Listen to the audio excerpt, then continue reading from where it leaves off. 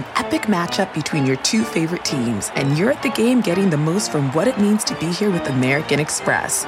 You breeze through the card member entrance, stop by the lounge. Now it's almost tip-off, and everyone's already on their feet. This is gonna be good. That's the powerful backing of American Express. See how to elevate your live sports experience at americanexpress.com/withAmex. Eligible American Express card required. Benefits vary by card and by venue. Terms apply.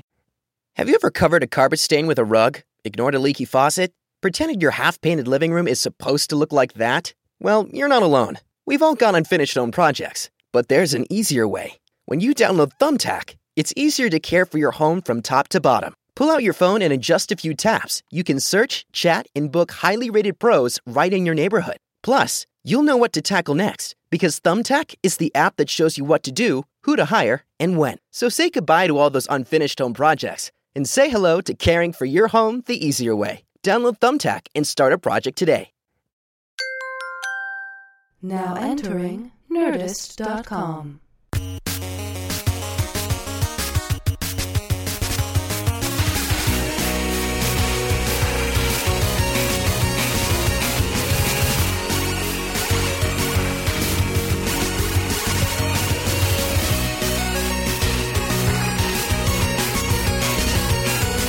Tonight, I'm genuinely wondering if my guest is some kind of powerful wizard who can shapeshift as well. She just finished 5 seasons of the hit show Orphan Black, where she played Sarah Manning, a woman who learns she's a clone after witnessing her doppelganger commit suicide by jumping in front of a train. She then discovers there are a lot of clones out there. Plus, spoiler alert, she plays every single clone on the show. And her range and talent is unbelievable and spectacular. Her fans are absolutely psyched that she won the Emmy for Outstanding Lead Actress in a Drama last year. She also has a new movie called Stronger that she's going to tell us about. Tonight, Tatiana Maslany will be talking with Chris Hardwick.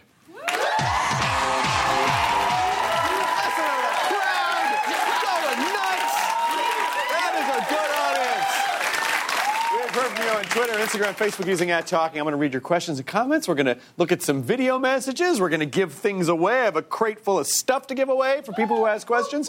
Our studio audience, by the way, is like legit 100% Tatiana Maslany fans. Like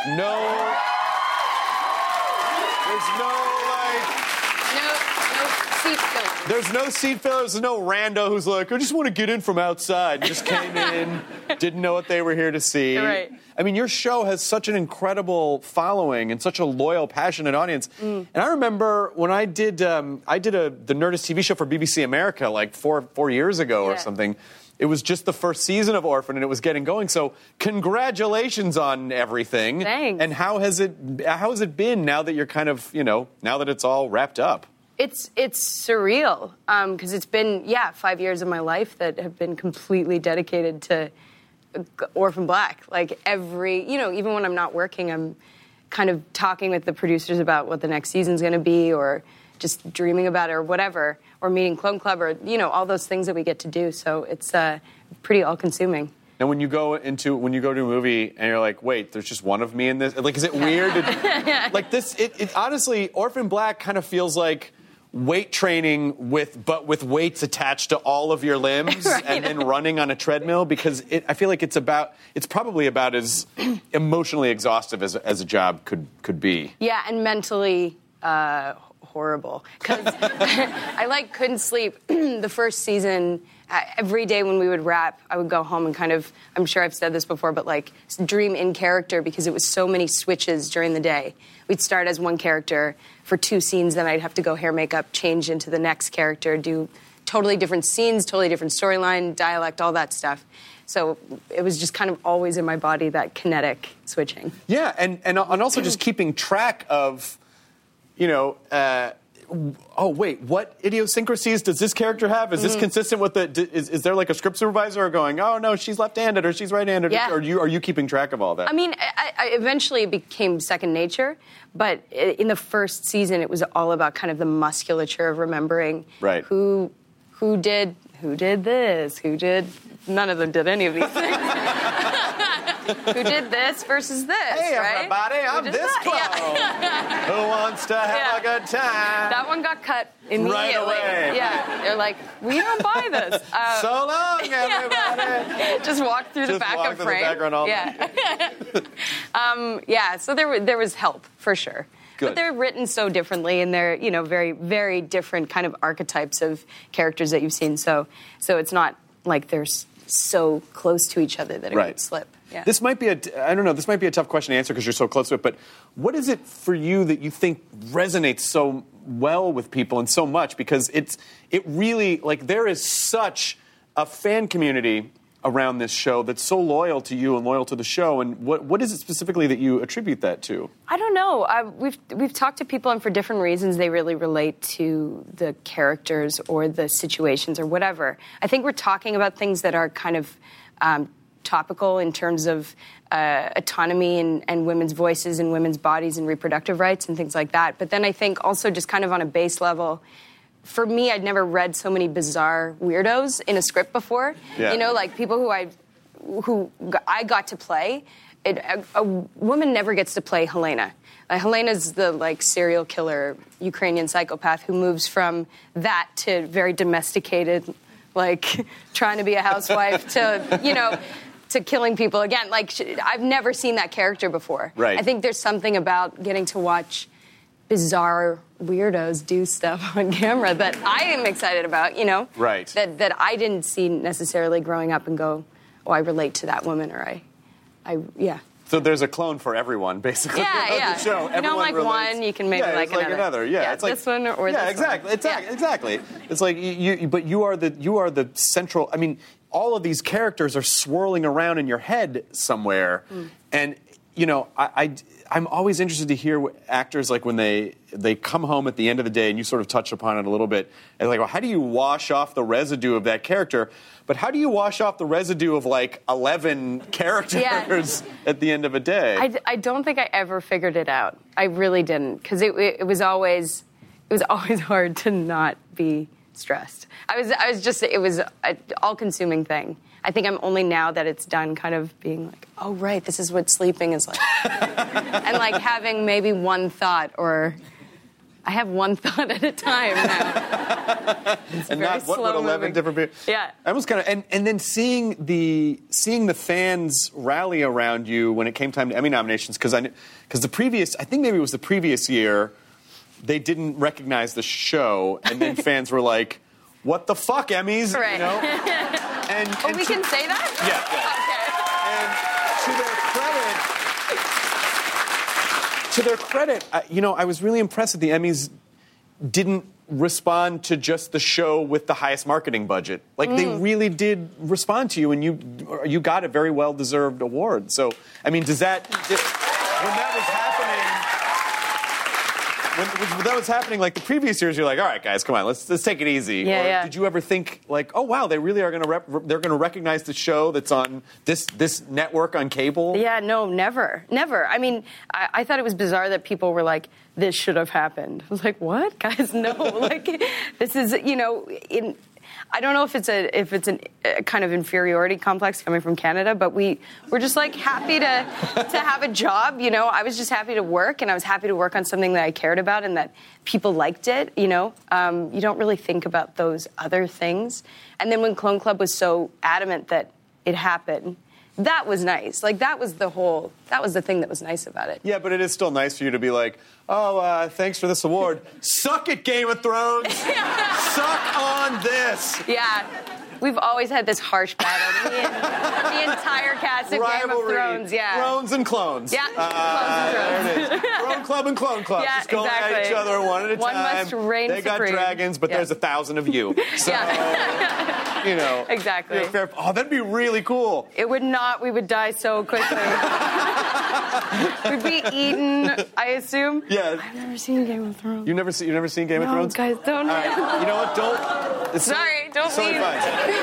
It's great. I'm sure it's awesome. It sounds perfect. Super fun show. Well, now you'll have some of your life back. You'll be able to watch stuff like that. Listen, if you like dragons and boobs, it is a show. With dragons with boobs? Dragons with boobs. Perfect. Dragons near boobs. Yeah. Pointing at boobs. Yeah. Just lighting on fire. But these types of fandoms, and we're so much a part of. They're so much a part of our culture now that it's interesting to me that shows like Orphan Black or shows like Game of Thrones, they're really almost like pop culture is almost the new religion in a sort of way. People are aligning so much with that. Yeah, and I mean, what's cool about the fans of Orphan Black is that they seem to, the way that they see themselves reflected in the characters changes the way they are able to be themselves in life, which is completely mind-blowing, as an actor to see the story you're telling have that kind of influence. Like women who are 40 years old to young women who are just, like in high school or whatever, but they come up to us and say that seeing Cosima or seeing Felix has given them the confidence to talk to their parents about being gay or just be themselves and love who they love. And that, making friends in Australia from, like, Minnesota? I don't know. Yeah. Like, you know what I mean? Was that a Minnesota accent? Yeah. Minnesota. Wasn't it great? It was good. It's very close to Canadian, by the way. Yes, that's why it's easy. So close. Yeah. But, making friends across the world like that because of Clone Club and finding this kind of community, it's incredible that's possible. Then it must have been... I mean, I as a performer, I'm sure you want to evolve and you want to do different things, and so... But... It is hard to, and not only is it hard to let characters go, but I'm sure it's like, shit, it's really hard to let a job go because you never know. So what were some of the emotions that you were feeling when you knew like this is going to be the last season, we're going to do this, and like what was your thought like when they yelled cut, wrap, that's it? Oh God, well at that point, I mean we were working on some extremely emotional scenes in that last episode and kind of had been saying goodbye to actors or clones for 2 weeks leading up to it, saying goodbye to the kind of main cast or a set that meant something to us. So it was just, we were all dry. We were very dry. Like we were crying the whole time for 2 weeks. And then when it happened, I think we were all kind of stunned. And John Fawcett, one of the creators of our show, came out and was just like, we were all looking at each other. And he just went, I just want to hang out with you guys. I just want to stand here like with you guys. And it was just like, that's all we wanted to do because it was kind of, nobody wanted to leave. We didn't want to step away from this amazing job, Yeah, it's the entertainment business is really this sort of like, it's you're being in the business of like transient families, where it's like you come together and then you experience all these emotions, and your brain doesn't always know that they're fake. Yeah, because you're feeling them, totally. And so you feel them, and you have this really intense, and you're just supposed to be like, okay, bye. I hope I see you again at some time in my life. Yeah, and it's this bubble. Like I always talk about these bubbles of shooting a film or these bubbles of shooting a TV series because you kind of don't see the rest of the world while you're filming. You're like 4 months in a studio, so these people you see them more than you see your family, and you connect with them, like you said, like you experience these highs and lows and these emotions that are, personal and also like generated or whatever, but you kind of believe all of it, and you really do like fall in love with each other. So it's a weird thing to step away from it for sure. And I also think it's great that your first really, really, really big thing was a drama, mainly because I know you have a comedy background. I know there's comedy in your background, and I think it's so much easier. I think when you come out as a comedian and you go, I want to play a dramatic role, they're like, over in the circus, clown. But once you start with drama and then people find out, oh, you actually have this really strong comedy background too, I just feel like it creates so many options for what you want to do next. Yeah, I mean, like, for me, improv was always the thing. I did it since I was 8 or 9 years old in different incarnations. And it's the best warm up. It's the best skill kind of building situation. It is acting at its kind of purest form, I think. Yeah. And sort of has always come into like all the work I do. But yeah, I've kind of only ever played dramatic characters. Like I've done improv and been able to explore comedy that way. But then when I get on screen, they're like, you have to do this monologue about how someone abused you. And like that was my whole career up until Orphan Black. And then I got to play women.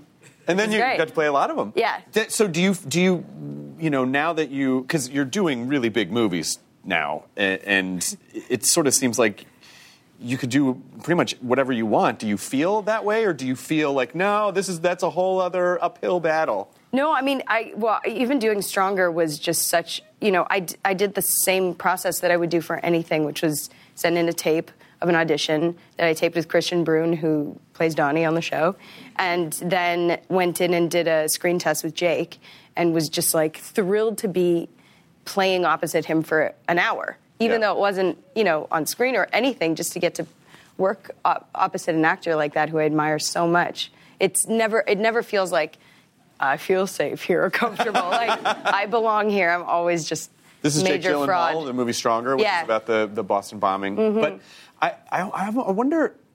See, I feel like I'd be arrogant in your shoes because if someone was like, send in a tape, I'd be like, hey, watch an episode, pick a fucking character. Which one do you want? Like it seems.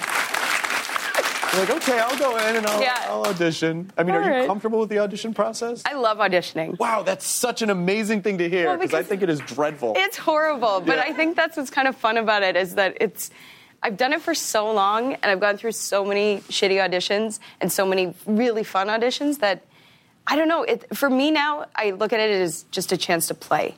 Just a chance to, because I think it's always about the casting director. You're always like, oh, it's their room. Yeah. But it's an actor's room, really. There shouldn't be that weird power. I guess that's imbalance. true. Like it's your chance. Like they're excited to find you if you're the right person. Well, that's a very healthy way to think about it. But it's just when you walk into a room and it's something you really want, and it's all the insecurities come squishing into the room with you, and you can't. It's just like it's just getting your brain out of the way to be able to just do the work that you're there to do. I'm just flashing back to this horrible audition I did for Disney, where it was, and I'm such a cartoon nerd, like I'm crazy about cartoons, and this was my chance to audition for a Disney cartoon. Right. But when I got there, I assumed you'd be in a booth. But it was literally like this, like I was sitting like in a chair across from two people in another chair, and had to do voices, but I was so embarrassed that I just kind of read it and was just really quiet and dull. And then they're like, "Okay, did you prepare a song?" And then I thought it would be funny to do the Little Mermaid. Yeah. What is Under it? the Sea? The one? Yeah. No, not Under the Sea. I wish it was that. Oh. That's Sebastian. Oh, that's Sebastian. Oh, sorry. Yeah, that's the one where she's like wishing to have I wish legs. I had legs. Part of your world. I wish I had legs. World. I think it's I wish I had legs. I wish I had legs. Yeah. But I stood up to sing I Wish I Had Legs and didn't look at them, or I started looking at them and then I was like, this is weird, and then I looked up and then just sang really shittily up at the wall. And they were like, thank you so much, that was fantastic, and out the door. It was horrible. I wish I had legs! Yeah. Still wish I had legs, yeah. What is your, I'm a huge animation nerd. I took it in college and really? I collect cells. Yeah. So I have cells. So what are some of your animation? Well, Futurama is like the thing. Those motherfuckers, they didn't do any but on cells. No, they didn't exactly. do any but You on can't cells. It's have all on it. Computer, yeah. I know. I've got a little wooden Professor Farnsworth that my brother got. Good news. Yeah. Home movies. Yep. Do you know that Brendan one? Small, yeah. It's my buddy Brendan Small. Metalocalypse. Yeah. Also Brendan, yeah. What else? BoJack. Yeah. BoJack Horseman. Yeah. Well, Canada has a really amazing, so many great animated pieces have come out of Canada because you guys have a fund the arts program. Yeah, we like which the is arts. A crazy idea. Who would do such a thing? I don't know. The National Film Board. Yeah. The National Film Board in Canada has I think one of my favorite animated things of all time is called The Cat Came Back, which is which is a Canadian. That used to terrify me. It's fantastic. Have you guys seen it? It's dark. It's dark and amazing. So look it up. It's on your local internet. Yeah. The Cat Came Back. Did you ever see The Big Snit? The Big Snit, yeah, of course. I think my favorite short of all time is The Big Snit. They're so good. It's so good, yeah. Canada is such a wealth of artistic. I know you're from Saskatchewan. You didn't have to give it 3 A's at the end. Saskatchewan. You're from Saskatchewan. Which is a delightfully funny name that you think that couldn't get any sillier, and then your hometown, wait till you hear Regina. Yeah. So what is happening in Regina, Saskatchewan? Well, right? that was great, really good. Oh, thanks. Oh, I'm sorry I said it wrong. No, you did really well. I'm sorry for correcting you. No, I'm sorry. I'm really sorry. I'm really sorry. Go out for lots of apologizing is happening in Regina. I don't know. There's great art in the community because I think everybody's kind of surrounded by a lot of space and time. Yeah. Space and time exists there. I feel like we all have that in common. We Really? share space I don't and time. think so. Okay, well, No. you seem very... Those are two dimensions that only exist in Saskatchewan. I'm not 100% sure that's Yeah. accurate. Might be, though. Might be. It You is. might be right. It is. Yeah, I know. Okay, good. I grew up there, so. Okay, I've never been there, so I can't say. It's just fields. There's a lot of fields. There's a lot of Canadian goose. What? There's a lot of Canada geese. Yeah, gooeyes. Gooeyes. I think gooeyes is the Canadian product. Yeah. You just add an ooh to everything. To everything, yeah. And then, what else? All man-made lakes. Okay. So none of the lakes in Regina are natural. I know women-made lakes. Sorry, I'm sexist. Yeah, it seems like it. I've internalized misogyny so hard. Women don't go near our lakes because of the goose. Oh, the goo. They're scared of them. The gooeyes are very gooey and scary. Yeah, exactly.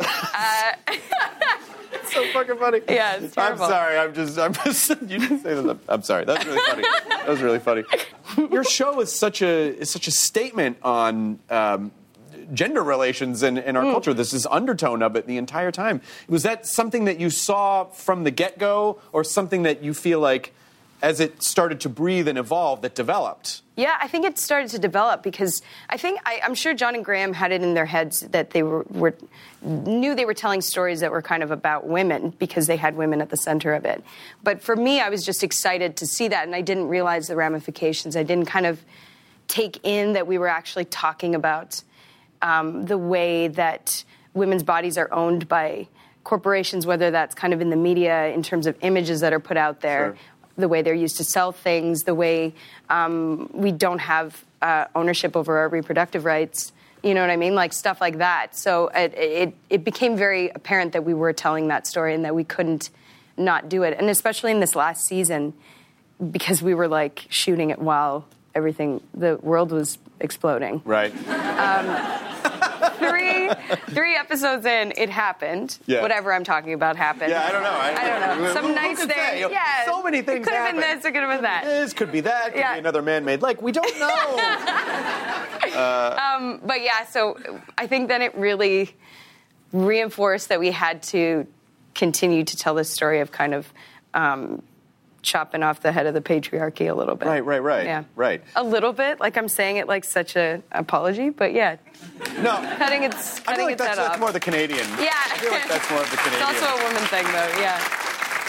But, because you've worked on a show like this that has, such an undercurrent of something that's relevant, and do you feel weird just taking like a frivolous job? Like, does every job feel like, it really has to have some sort of a deep, meaning or a message or something that's important for you to say? Yeah, I mean, I think it kind of spoiled me in that sense because I was like very used to just sort of doing jobs and happy to have a job. But then after doing Orphan Black and seeing how the stories we tell do affect people and change people's minds about things and can change politics even, can influence the world. Yeah.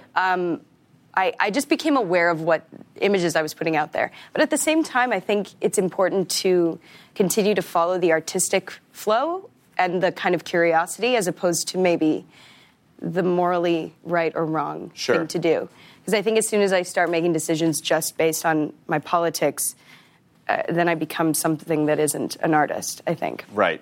Because there's a definite skew and a motivation to everything you do that might not make you open to certain types of... Totally. Like, revealing that we aren't all totally emancipated and we aren't all strong female characters, whatever that is. I think that there's a real pressure on women to be, like, tough as fuck now. Right. And it's like, well, sure, that is a part of us, but I think anytime you sort of minimize an experience to one way of being, you're actually diminishing it, even if it is a positive. Sure, because you're automatically shutting out other options at the same time. Yeah, totally. What do you think you're going to miss the most about the show?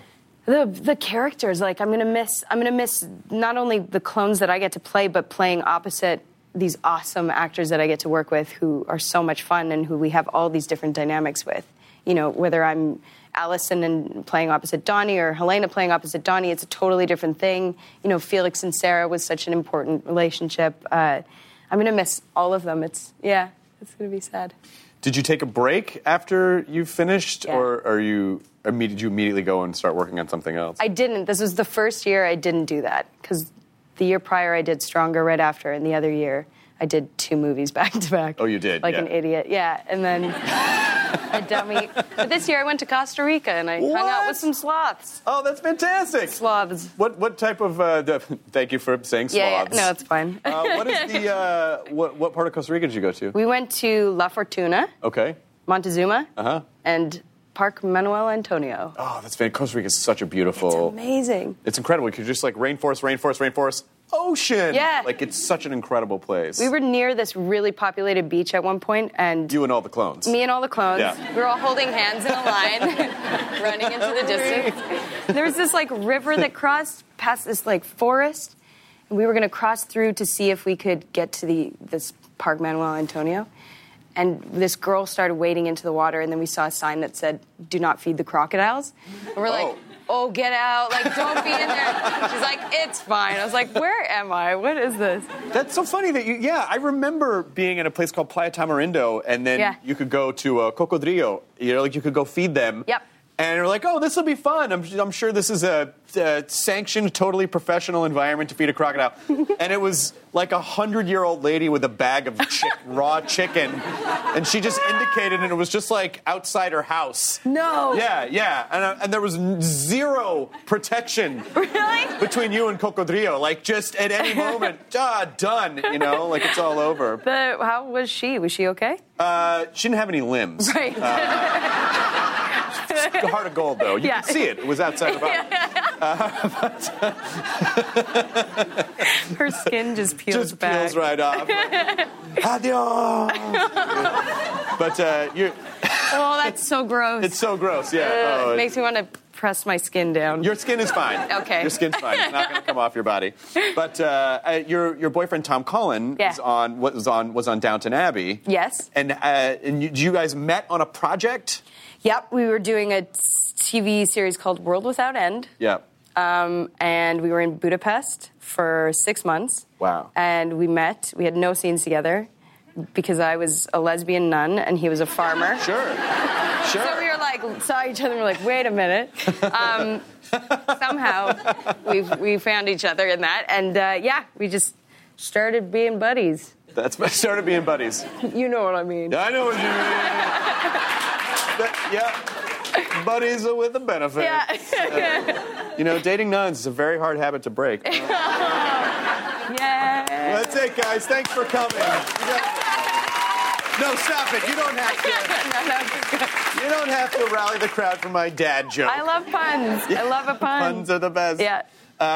And then, so you guys went to Costa Rica together. I mean, it's always interesting to hear about how people maintain. Because I imagine you are both on opposite sides of the globe for a lot of the year. Yeah, he's living in London and I was in Toronto. So we were long distance for 6 years. Oh, my God. Which was really hard.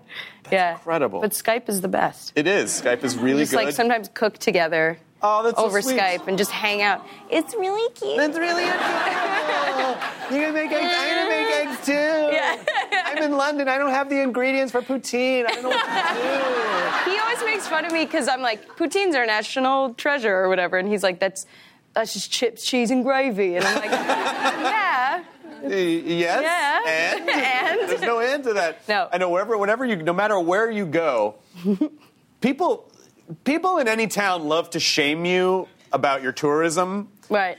And especially in Montreal, who shames everyone about everything. About everything, you go to Montreal? yeah. But it's like, oh, you went there for poutine. That is not the place to go for poutine. You know, it's never the right place. No. Do you have a definitive poutineery that if...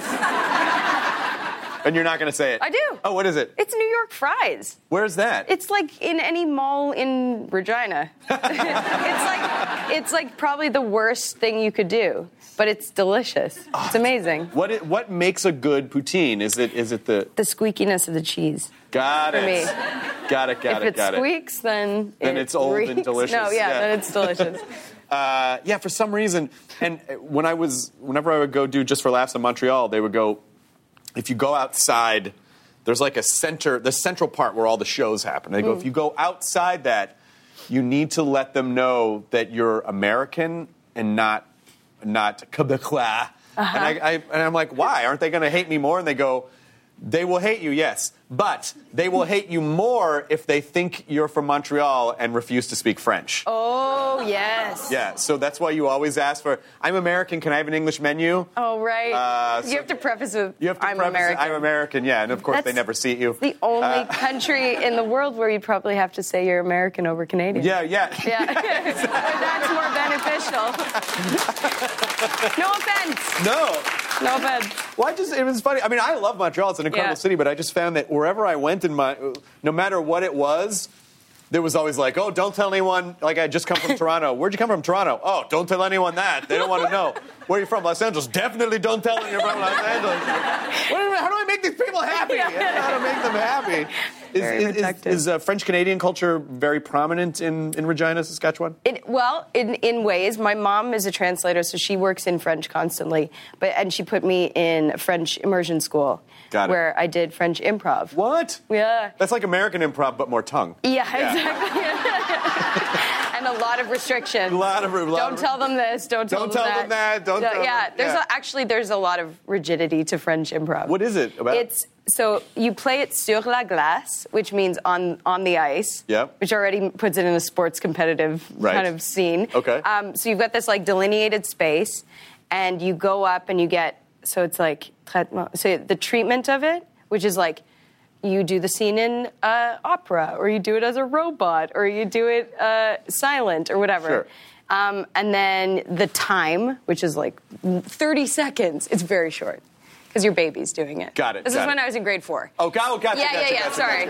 I wasn't like improv 43. in 4th grade? Yeah. Oh, my God. Yeah. Canada's magic. Canada's awesome. Yeah. That's incredible. Yeah. So instead of doing sports and having like a healthy heart, I would do that instead. Working on my fitness. I don't know if you've looked around America. Not everyone has healthy hearts here. Right. Did you think that comedy was something that you were going to do? Or you were going to do something like that? Or was it just a part of the curriculum? It was just, I just liked being on stage or on the glass. I just liked being in front of people and doing stuff. Right. I think Sir Mix-a-Lot was the one who said put him on the glass. Was he? Yeah, I think he was. I've always related so hard to Sir Mix-a-Lot. He needed to follow up to Baby Got Back. Yeah, exactly. It didn't hit. Didn't hit? No, it did not hit. Who were some of your influences? Growing up? Yeah. I liked anybody who resembled a cartoon, so it was Jim Carrey for me, for sure. Yep. Leslie Nielsen was a big crush. Of course. Rick Moranis still is. He's huge amazing. Crush. He's making a return to acting. What? I heard Rick Moranis is, we had him on the podcast once, and you did? He was so incredible, and he was like, well, it's not that I really quit, I just lost interest in what I was being. He just wasn't really inspired by anything anymore. Yeah, because he was kind of typecast, wasn't he? Well, and I think also he just had things going on in his personal life that were more important, and he wanted to be with his kids. Yeah. And it's so funny that we're so fucked up in our culture. We're like, oh, I guess his career was ending. It was like, oh, he wanted to spend more time with his kids. Yeah. Okay, way to tank your career. Yeah, totally. He wanted to be with his family. Totally. What's wrong with you? I mean, have you ever met any of these people before? No. Well, obviously, Leslie Nielsen, unless you have a Ouija board, probably not.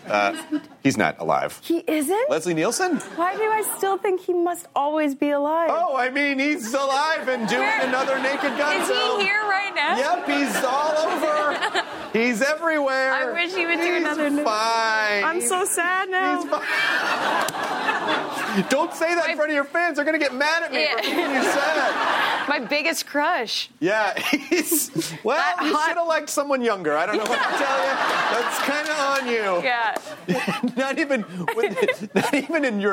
generationally. No. Like a generation beyond. And like full white hair. Yeah, complete. There's no hiding it at all. No, it's not. I think it's good to go white young because then people never go. Steve Martin.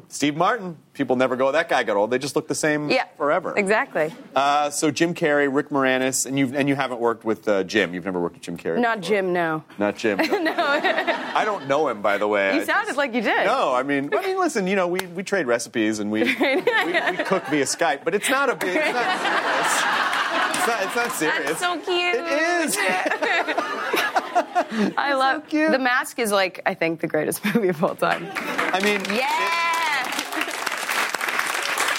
I love that. It's good. I watched it. I watched it recently, and I went into it with that, and I'm like, okay, because I think didn't hold up. I'll tell you why. Because I think so much when he came on the scene as Jim Carrey, he really created this whole other aspect of comedy, and so I think there's so much that's derivative and so much that's been overplayed, but he really did originate that. Yes. And so I think it suffers a little bit from the fact that he sort of started a movement, and then it was and then there was just so much that was derivative of it.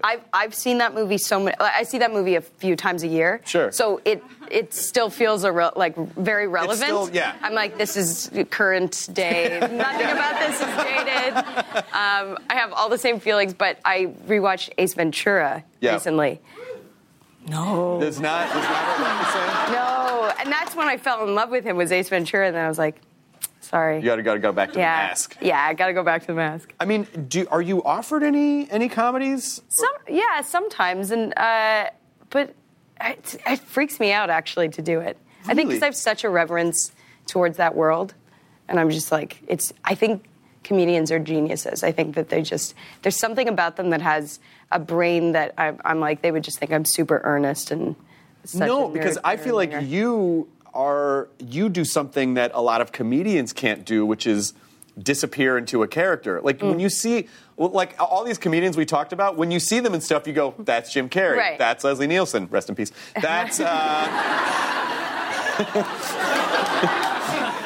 sad. That's Leslie Nielsen in that coffin. Or that's but what about Jordan Peele? Jordan, yeah. He transforms. When on Key and Peele, his characters are just so detailed. Sketch backgrounds. Right. People with sketch and improv backgrounds understand how to find the character. People with stand-up backgrounds they are themselves they're the comedy. Their character, the character of them. The character of them, is the comedy. But for sure. But so I think a lot of these actors would look at you and go, but shit, you played all these different characters and just disappeared into them. And I think that's what most comedians, they all kind of freak out and they want to be taken seriously as they get older.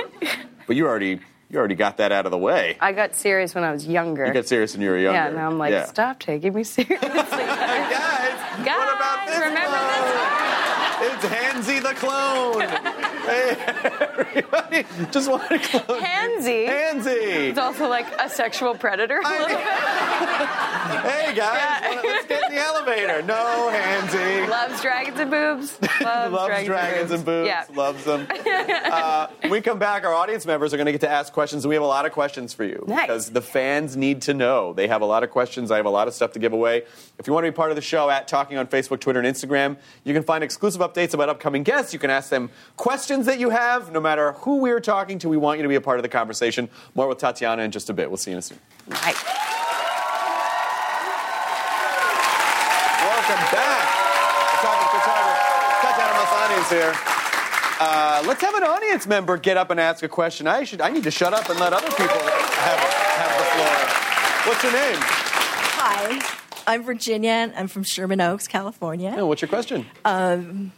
Tatiana, as you probably know, the Donnie and Allison twerking episode is a fan favorite. Yeah. And I was just wondering if it's also a favorite of yours. Yes, that was a life goal that I got to check off the list. That was, we loved that way too much.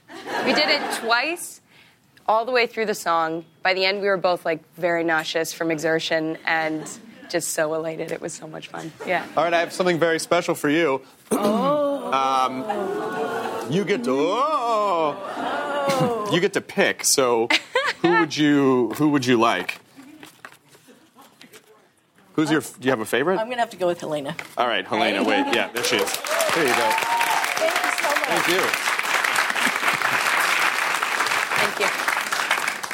Here's a video message from a fan. Let's see what they have to say. Hey, Tatiana, what's up? I'm Darian from Los Angeles, California, and my question for you is, Catherine Alexander, who is your scene partner and body double, is definitely the unsung hero of Orphan Black. What is your favorite scene with her? That's awesome. Catherine plays all, I'm sure you guys know, but Catherine plays all the clones opposite me in all of the scenes where it's 6 of me talking to each other. And we're so lucky we found her because she's unbelievable. My favorite scene probably shooting with Catherine was, there's a few in season 5, which I won't talk about, but there was a scene at the end, I think, of season 3, which was Cosima and Sarah laying in bed and talking about how much they needed each other. And they're kind of talking about the tattoo and and it was the most kind of, because Catherine and my relationship is so vital to, that we're close and that we love each other, that it was very easy to say these words and mean them. Yeah. Oh, that's really nice. Yeah. You thanked her in your Emmy speech. Yeah. And she's like, she is these characters with me. She's helped create them. She improvises lines sometimes. She's totally, she has full ownership over these characters the same way as I do.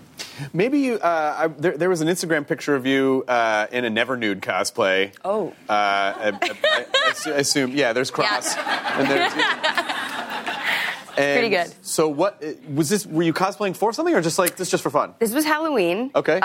Which is my favorite day of my life.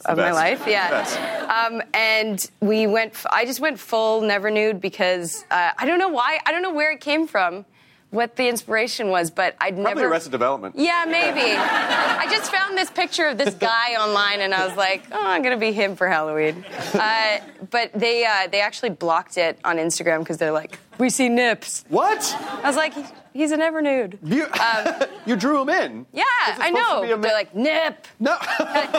Also, I'd never felt more beautiful than that night. I was like, I'm hot. I felt so sexy. Did you have the shorts? I had the little shorts. I had a little tag that said Tobias Funke and Al Rapist on it. Oh, that's fantastic.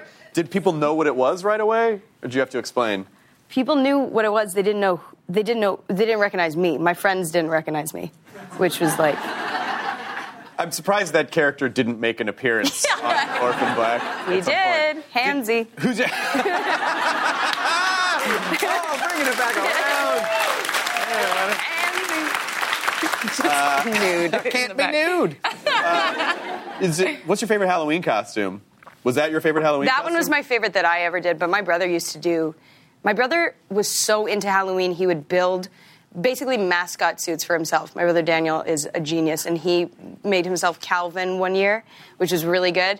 But then he also was Wilson the volleyball one year. And it was like it was a hard one. It was a hard sell, and lots of people thought he might be a radish, but he did so well. It was so good. God damn it. I always... One year I was Luke Skywalker, Texas Ranger, which I thought was a pretty good matchup. That's great. So had the hat, and then the robe, but then the belt, and then the gun, the holster had the lightsaber in it. Right. But I feel like I was always a kid that tried to do these complicated comedy premises as a Halloween costume, and the fail on that is that people are like, "What are you?" Right. And then you have to. One year I covered myself in tinsel, and then I made myself smell minty.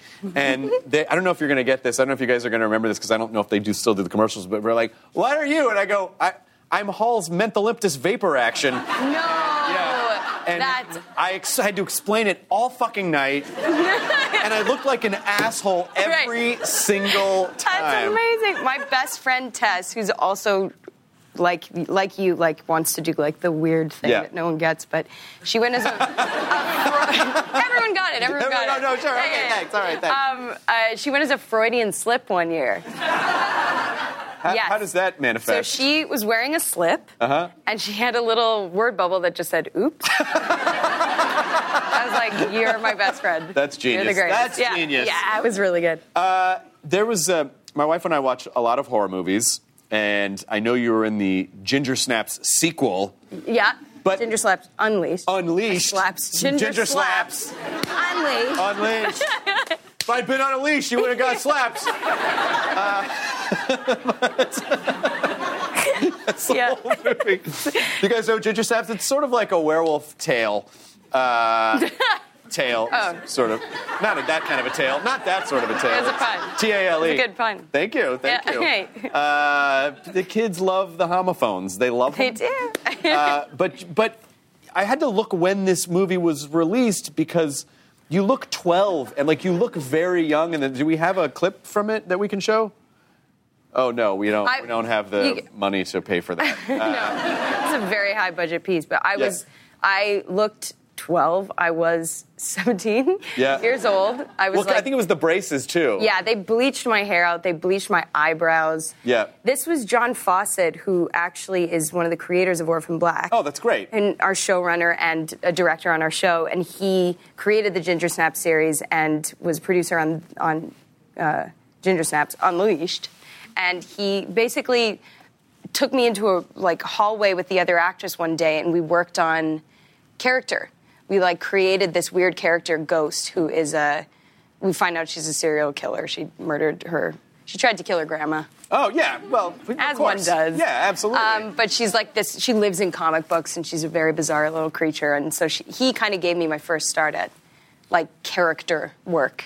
I swear to God, if one person tweets spoiler alert after that, the movie came out in fucking 2004.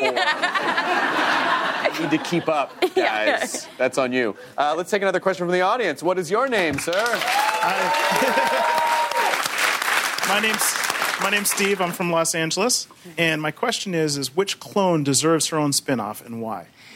I've always envisioned an Allison and Donnie Christmas special where they're hosting it in their living room and they do songs between other people doing, I don't know what anybody else would do. Helena cooking or something. I don't know. But I think that they would be served very well in that kind of format. That would be awesome. Yeah. You know what I have for you is elect Allison Hendricks for the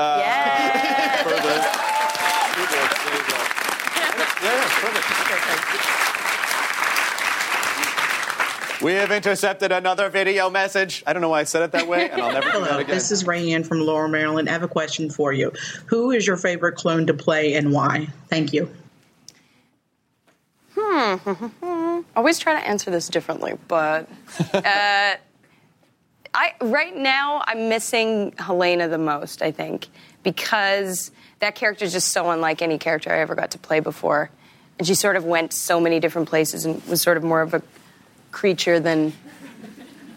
Yeah, no, that was Is she here? I think you scared the camera operator. I'm going to get out of here! I need to get out of here! Yeah, and I got to eat disgusting food as her. That's fantastic. I just on the heels of that, the somewhat related Blue Jeans Radio on Twitter, in a zombie apocalypse, which clone would survive the longest? I think Helena, for various reasons. I think she could take on a zombie, no problem. Right. She'd eat its brains. Right. Allison could kill a zombie. She could take its head off with various craft utensils. And I think which clone would die first? Hansy. Because he was trying to touch all the zombies. Hey, the god!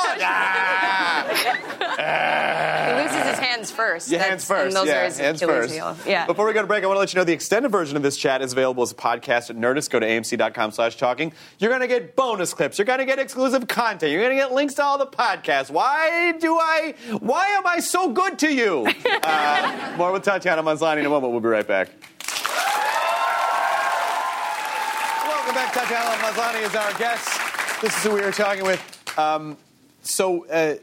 Can you tell us anything about Stronger, the Jake Gyllenhaal movie? Yes. So it is based on the true story of Jeff Bowman, who he wrote a book about his experience when the Boston Marathon bombing happened. He was waiting at the finish line for his girlfriend, and he lost both of his legs. And it's sort of about their relationship and how they survive it. It's not really about the bombing itself. Sure. That kind of is the sort of initiating circumstance, but it's really about how do how do you survive? How do relationships survive? How do you grow from this kind of trauma? Yeah.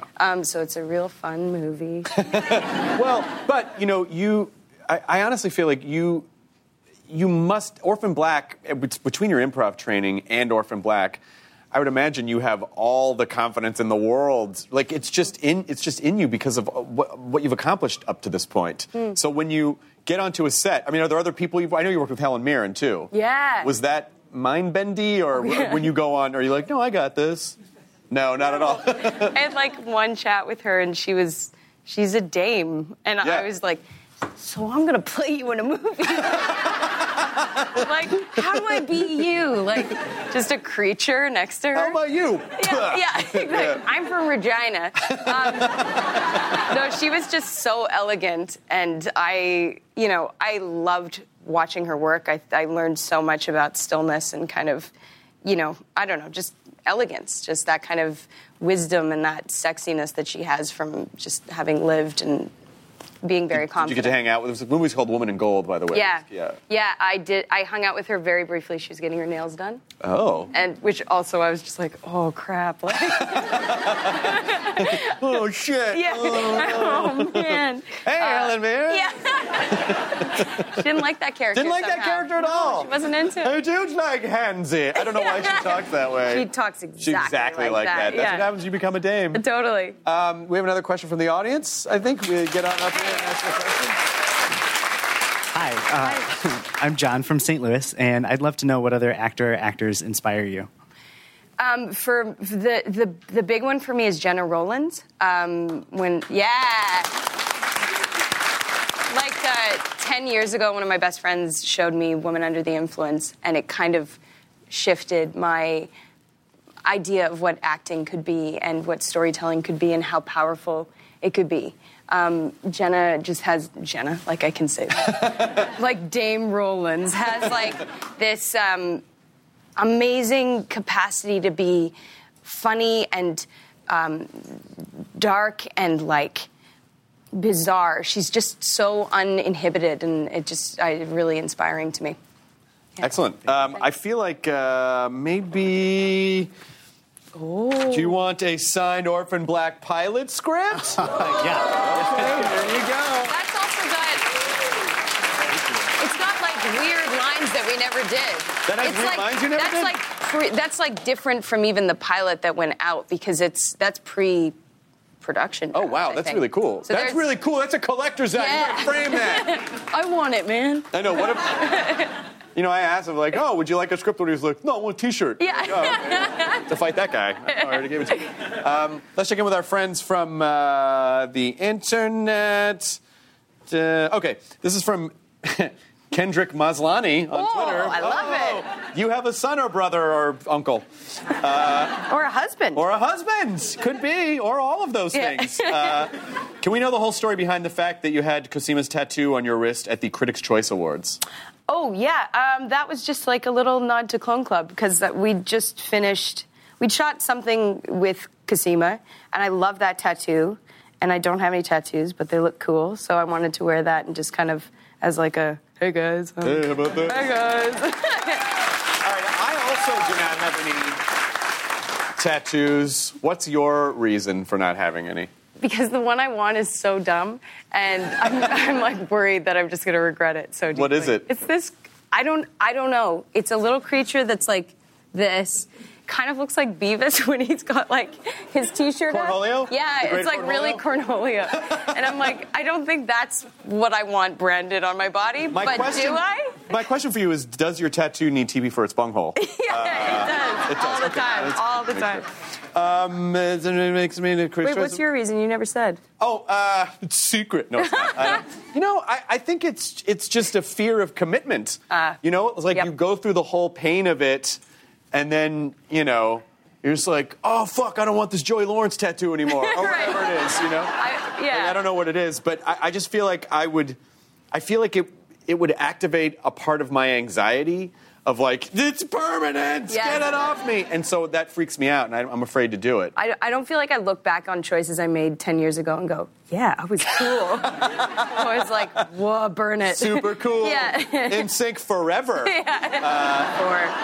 A whole generation of people are going to be like, shit, what am I supposed to do with that? And also, I dated someone once who just had a very simple black arm, just like a black band tattoo. And then, whenever she would work, it was like so much makeup to cover it up. And she was like, I don't need this anymore. So she went through the process of getting it removed. And I went with her. And they were like, oh, we could probably have this in like 3 or 4 treatments. 3 years later and 15 treatments later. What? And it never got less painful. And, they aim the laser at it and it just goes pop, pop, pop, pop, pop. And you can smell flesh.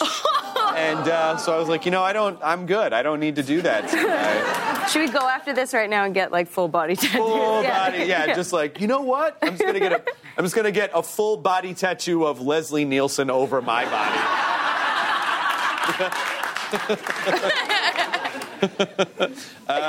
Let's take a couple more of these. A face tattoo of someone else. A face tattoo of someone else's face. Yeah. Clone Club AUS, which I think means Australia, says if Tat could go back when she landed Orphan Black and give herself advice, what would it be?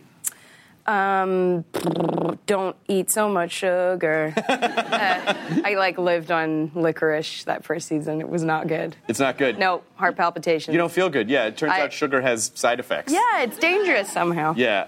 This is from Ali80W. Who's the better kisser, Donnie or Delphine?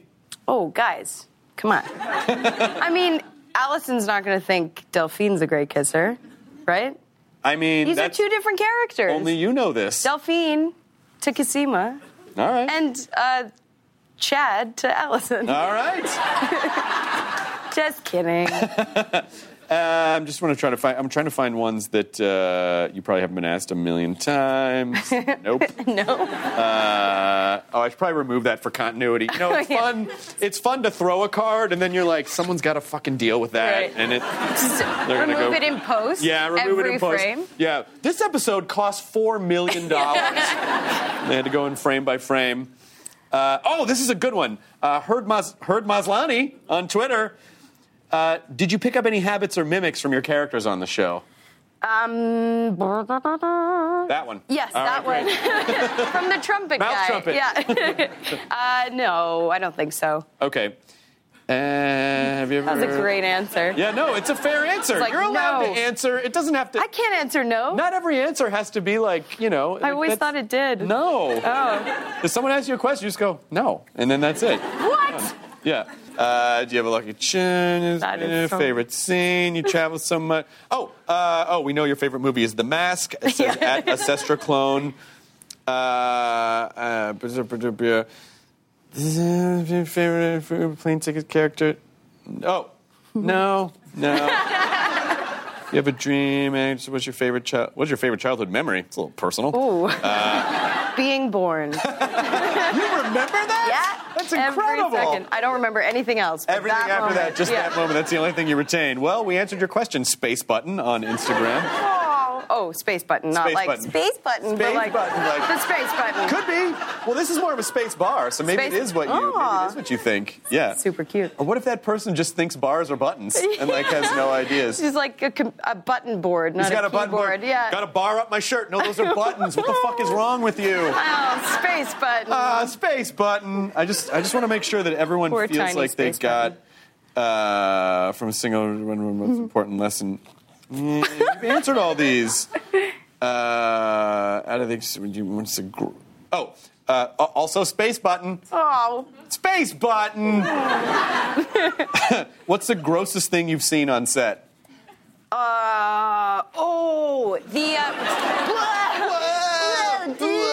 No way. Speaking of a 12-year-old surfer boy. Yeah, that's fine. The leaky head. So Dr. Leaky had his head cut off some season. And then we buried it, and then we had to dig it up, and so it was rotten. It was rotten. Rotten? And it was so real and so gross, I actually didn't want to be in a scene with it. And I normally am like, yay, I like stuff like this that makes me feel things. Didn't want to feel that. Well, I think you answered that one, too. Do we have any more audience questions? Any more audience questions? Or did you guys get all your... Do you have one? You have one? Would you like to ask your question? Sure. Get on up here and ask your question. Come on down. So I'm Jennifer. I'm from North Hills. From where? North Hills, Oh, here nice. in LA. So my question is, if you were the Hogwarts sorting hat, how would you sort Sarah, Cosima, Helena, and Allison? Oh, great question. Well, first of all, what would you be sorted in, Tatiana? Gryffindor. All right.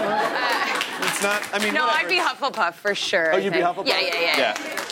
But P.S., just because Harry Potter was in it does not make Gryffindor the best house. No. Ravenclaw's the best house, but it's fine. Fair enough. Ravenclaw's the smart ones. They're the nerds. They're the nerdlingers. Yeah, they're the nerds. So Cosima would be a Ravenclaw. Allison would be maybe a Slytherin, but like a good. She's like that's okay. Yeah. It's all right. Yeah. It's okay. Helena would be what would she be? Huh? Hufflepuff. You think she'd be a Hufflepuff? She looks like a Hufflepuff. Sarah would be Gryffindor. Sarah would be Gryffindor. Yeah. Yeah, that's all I know. Do you agree with this? With this? What do sort? you think? I was going to say Sarah and Hufflepuff. Oh, cute. Yeah. How dare you disagree? Let's see. What do I have that's special for you? I can either give you one of these, or you know what? I'll give you this. I'll give you this Cosima badge, which is.